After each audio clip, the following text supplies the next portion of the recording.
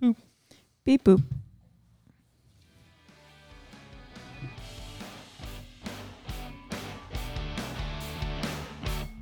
Hi, and welcome to Veterinary Journal Club, episode 3 of Vet Books. Vet Books. Right? Yeah, episode 3 of Vet Books. The chapter plus one. Chapter plus one. So, for those of you that are listening only and have not started watching us on YouTube, just a reminder, we are also recording these, and we put them up on YouTube. It's just us sitting on a chair. Yeah, it's not that exciting. Yeah, there's no graphics, right? But right now, I think it's my parents is our YouTube audience. I think 4 people watched the last one. I think half of those are my parents. But they are very much enjoying how Hippo our cat demonstrates how very much he loves Topher more than me. But also you got called out for throwing his fur behind the couch. Yeah. So you can also pick up on the silly little things we do if you want to watch us on YouTube. But listening is also cool. So yeah, at any rate, welcome back for episode 3 and chapter 2, which might be confusing, but that's okay. So as a reminder, we're going through the Small Animal Critical Care Medicine, 2nd edition, edited by Silverstein and Hopper. And now we're going to be talking about chapter 2, which is the physical examination and daily assessment of the critically ill patient. And this chapter was authored by Dr. Tim Hackett. And yeah. So this is kind of a continuation. This is, the first chapter was triage, that initial brief assessment. But now here we're talking about, critically ill hospitalized patients. And now we need to make time to do a much more thorough assessment. And so this chapter is kind of divided into that, like the full physical exam and what are the critical care things you need to focus on. So obviously doing after a full exam. triage. Yeah. You've done the triage already. Yeah. I mean, and really you've done the triage and you've probably done your first full physical exam and your assessment, and you probably have the way, at least how I think about this. Now you have either a diagnosis maybe, or, at least an idea of where things are going in a plan, but this is a hospitalized patient. That's how I think about it. If it's by definition, if it's critically ill, it probably shouldn't be at home. Right. So it's in the hospital for any length of time. This could be for hours, days, weeks, but what kind of assessment are we doing once they're there, and how that is. So, this is really about monitoring that patient. And the most important monitoring tool we have is our physical exam, like our ability to look at our patients. So I really like that, that's kind of how it starts out. Like you just need to do an assessment on your patient at least once a day. And if they're critically ill, probably multiple times a day. Probably like a casual physical exam every time you walk by. Yeah, you might do portions of a physical exam. There's the visual observation. Yeah. Oh, he's looking worse. We should probably do more. Visual observations are incredibly important. You don't always have to put your hands on them necessarily every hour. But so we do a lot of visual observations, and that's important just for, depending on, again, the status of the patient. This is all very fluid, but allowing the patient to rest is pretty important. And if you're poking and prodding them constantly, they aren't able to rest. There are times when we have to poke them and prod them constantly, and usually that's for a relatively, hopefully, short period of time. But when we get them through a crisis, then it's like, okay, let's give them a chance to rest. Again, every case is different, but doing a good thorough physical exam at least once a day is really crucial. And for some of these patients, parts of this at least are going to happen more than once a day. And because they're critical. So yeah, by stuff's definition. happening fast. Exactly. Things are changing frequently. Hopefully for the better. Hopefully, but not always. Frequently not, actually. So, there's a good thorough overview in this chapter of what, physical exam things really you need to focus on. And it's nice to remember what kind of information, like how much information you can actually get just by doing a good physical exam. I think it's easy for us to start to rely on all the fancy gadgets and tools and tricks and things that we have, and they're lovely and really helpful. But at the end of the day, we say this all the time. I say this all the time. We treat patients, not numbers, right? Like not data. That stuff is really helpful, and we have to interpret that, and we have to interpret it in light of what's going on with our patient. Yeah, it's kind of like an athlete. Like if Usain Bolt had high cholesterol, but he's still the fastest man in the world, you wouldn't be like, you need to lower your cholesterol and you might be I would actually say the rest of us need to achieve whatever cholesterol level Usain Bolt has. That's probably the optimal cholesterol level. And the rest of us, doctors were just wrong before. Yeah, exactly. But I mean, you're right. You know, you have to say, let's look at what's going on. Is this working for this patient? You can have bad numbers, but if you're have no problems. Right. And similarly, you can have great numbers and be dying. Yeah. So yeah, you don't just be like, oh, well, the numbers say everything's fine. So I guess you're not dying. Good news. Like, no, that's not how it works. So you do have to look at your patient, and you make these decisions, how to interpret that, you know, all in light. Not any of these things that you're going to do during a physical exam, any of the things you find, any of the monitoring tools you do can be interpreted in a vacuum, right? You have to always look at the big picture, just like the example you gave with the cholesterol. If you only looked at cholesterol as a marker of health, that would, it doesn't even make logical sense. Of course you wouldn't do that. And lots of things can impact all of the different parameters we would monitor. But the other thing, and I really love this, I was looking for this specifically. This is really important when talking about monitoring. Where is this in the chapter? It's really important to drive home the point, and this is something that I say over and over again. Monitoring in and of itself does nothing, right? Having a monitoring tool in place, name that monitoring tool. If you're going to measure temperature, if you're going to measure heart rate, you're going to measure ECG, whatever data you're collecting, the monitoring itself doesn't do anything. And so it's what do you do with that information that matters. So if you are monitoring something, the only way you can have an impact on your patient is if it's associated with some sort of action. If certain findings, certain results of that monitoring lead you to behave in a certain way, then it's useful. And if there is no behavior attached to the monitoring tool and there's nothing you plan to do, you shouldn't even do it. That drives me bonkers. Let's monitor this and write it down and create a bunch of work for my technicians. I'll see when we get there. And also, I'm not going to do anything about it. No. It's like going to a restaurant. It's like, we're going to drive somewhere. But what restaurant do you want to go to? We're just going to drive. Yeah. We're not even going to eat there. Going to drive. Yeah. We're going to smell the food and then we're going to drive away. Yeah. And we're going to stop at some point and there'll be an Applebee's. I don't know where this analogy went. You lost me a little bit. So anyway, that I think that it seems like such a simple point, but such an important one to drive home. And it's actually, I see this, this is a mistake that we make all the time. I actually see people make this mistake where they feel like they want to monitor something all the time. I'm worried about this patient, so I'm going to monitor it all the time. And then I'm not going to do anything about it. I want somebody else to write this down. You want to do something at one point and then you get there and you're like, you just decide not to do it. Oh, we'll give it a little longer. Well, I think what happens too is people are I'm going to monitor this and then I'm going to create some what we call call parameters, right? So I want to be notified if this value falls outside of whatever range. And then you get called about it and you go, okay. And then you move on. You're like, no. When you're writing, for students, okay, when you're thinking about this and you have a patient that's being hospitalized and you're being asked to fill out the treatment and monitoring plan and you're thinking about your call parameters, at what point do you or your clinician, do you want your clinician woken up in the middle of the night for this patient?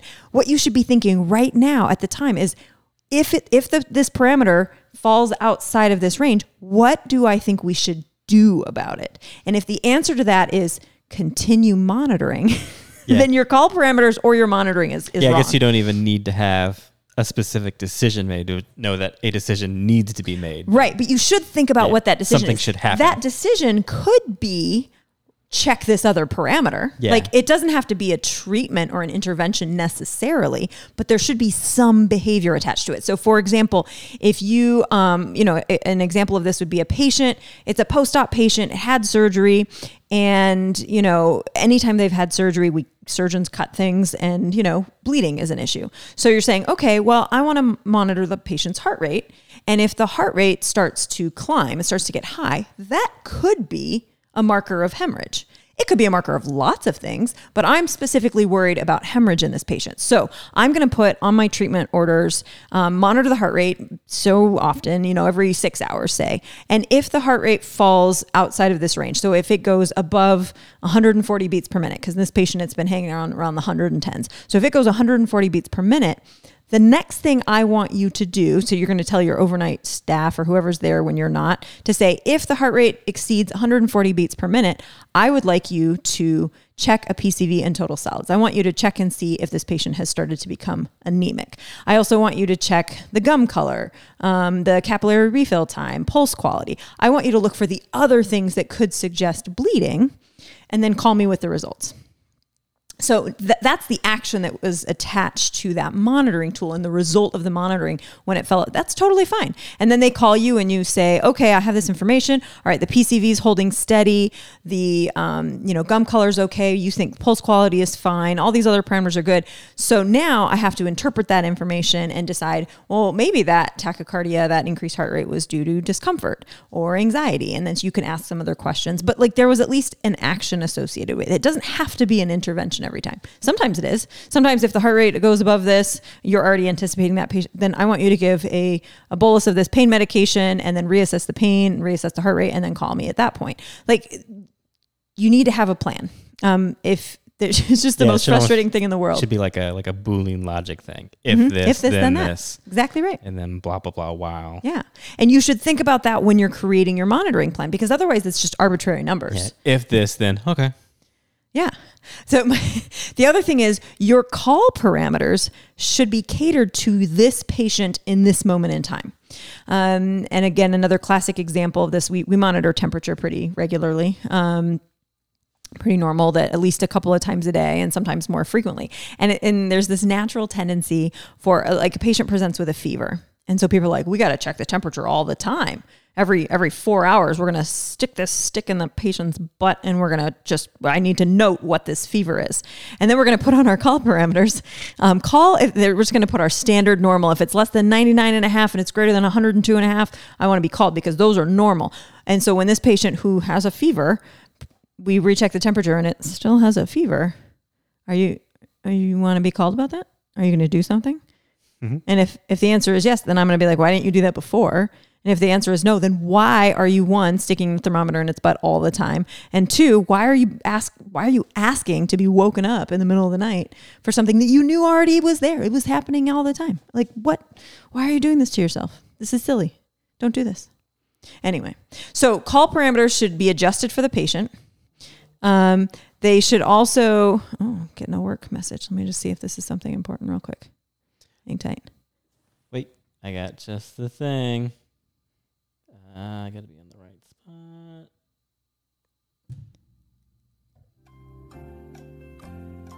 Oh, yeah, this is good stuff. Dead air.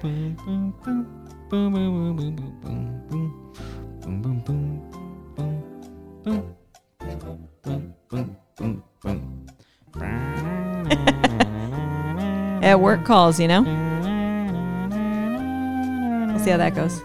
I'm not actually even on call, but that's okay. I mean, I'm always on call. All right, continue. What was I saying? Some junk about monitoring. Yeah. You're on a soapbox somewhere, so you can probably just move to the next one. I am never on soapboxes. I live there. I love soapboxes. I live on soapboxes. I mean, what? I was just thinking like a fun project for some of your students. You could do a soapbox car race, and they each take one of your like peeves, and they make like a race car. And that would have to be like an entire train with all of my Yeah, well, you got like 100 students. They each have one? Yeah. Yeah, they could each have two. They could each have 2 or 3. And we have some pretty good hills in Blacksburg, so they can get pretty fast. Yeah. Soapbox car race. Yeah. Just with just Connor's soapboxes. There's plenty. Yeah, I do have a number of them. You know, I care. I'm passionate. I think this stuff's really important, and I want to drive the point home. That's why we have a podcast, so I could go off on my tangents and I can have my soapboxes. So the second half of this chapter really focuses on the monitoring and relates or kind of uses Kirby's rule of 20 for monitoring critically ill patients, and that's a commonly referenced kind of list of 20 things. Kirby, the pink puffy cloud guy. Exactly. Yeah. Do you not know who the real Kirby is? I want to say it's Rebecca Kirby, but I'm not 100% sure about that. Ooh. Was that one of the quiz questions? Oh, no, our cats are fighting. Do it on camera so people know. Get over here. Anyway, yeah, yeah, I'm not 100% sure. All right, I'll look it up while you talk. Yeah, look it up. I think it's Rebecca Kirby. Let's see if I get credit for this one. But it's a checklist, right? It's just to kind of go through in your mind, like, these are the things I need to think about in a critically ill patient. And so it's helpful in that regard. Checklists are helpful just to be like, did I remember that? Did I think about that? So this chapter kind of goes through each of those very, very briefly. I mean, like, each of those 20 things could have its own chapter realistically. And some of them are their own chapter or multiple chapters in the book. So we'll get to them later. But again, it's meant to be like just a quick checklist. For this patient, did I think about X, Y, and Z, or rather 1 through 20? And, for some patients, depending on what they're in for, certain things will be more important than others. And that it's totally reasonable, but it's just a way to be like, go through. You might be like, not super worried about that in this patient. So I'll, have a thought about it and then move on. And other things you're like, oh yeah, we really need to spend a fair bit of time thinking about that or monitoring that in this patient. But it's a way to make sure that you didn't miss things just because you forgot them. So that's, I think, where Kirby's Rule of 20 really comes in. And drum roll. It is Rebecca Kirby. Okay. I got it off of Vet Girl's website. Oh, just a slightly, also a podcaster. Slightly better podcast. Ouch. It's like you're not part of this podcast. I don't know. No, another podcast, and you should totally listen to Vet Girl, and I think a lot of you probably do. And so a reliable source. So okay, I was right. I thought it was Rebecca Kirby, but yeah. All right, yay. Your first thought is usually the right one when you're out there taking tests. Just go with it. And then sometimes you'll be wrong, but that's okay too, because you tried. I mean, that's the main thing. It's not a particularly like complicated chapter. It's not a lot of complicated information, but really important information. And I actually really do like how it's organized. And again, it was really important to me that Dr. Hackett emphasized the things that I also think are important. So... Is it game time? Is that it for it? I think so. I didn't need to go into a lot of detail. Like I said, a lot of these things will be covered in more depth in other chapters. So, what's that sound? It sounds like a bee or a butt. It must be the spelling bee. Oh my God. Okay, so we're probably going to go through all these games repeatedly, but the first time we play them, I don't know about them. This is going to be literally a spelling bee. It's a spelling bee. Is the buzzing gonna? Okay. Yeah, you can stop the buzzing. All right. Okay. Do I have to close the book? Oh yeah, close the book. It's got the words in it. I don't know what I'm gonna be spelling. All right. The first word is dosage. Dosage. Do I have to do the whole like dosage? No, you just spell it. Okay. DOSAGE. Dosage. I have to say it and then spell it. It's gonna get harder, I'm guessing. Yeah. I'm a pretty good Next speller, word though. is antibiotic. Antibiotic. ANTIBIOTIC. Antibiotic. Yep. I'm doing my like spelling bee format. The next word is capillary. Capillary. CAPILLARY. Capillary. All right. Next you have mucus, as in mucous membrane. Okay, so it's the adjective form, which means MUCOUS, mucus. I put that one in there because you talked about it the other day. Yeah, you knew I was going to get that one. The next word is auscultation. Auscultation. AUSCULTATION. Auscultation. All right. The next word is Hackett, as in Tim Hackett. Hackett. The author of the chapter. Hackett. Capital HACKETT. Hackett. Yes. All right. And the last word is logorrheic. Is what? Can you use that in a sentence, please? This podcast is logorrheic, meaning Bobby Connor has a lot of incoherent, talkative. Logorrheic? Wow. Yeah, logorrheic. Can you tell me the language of origin? What are the other things they ask for in a spelling bee to stall? It's an English word. Oh, logorrheic. Just spell it. LOGA.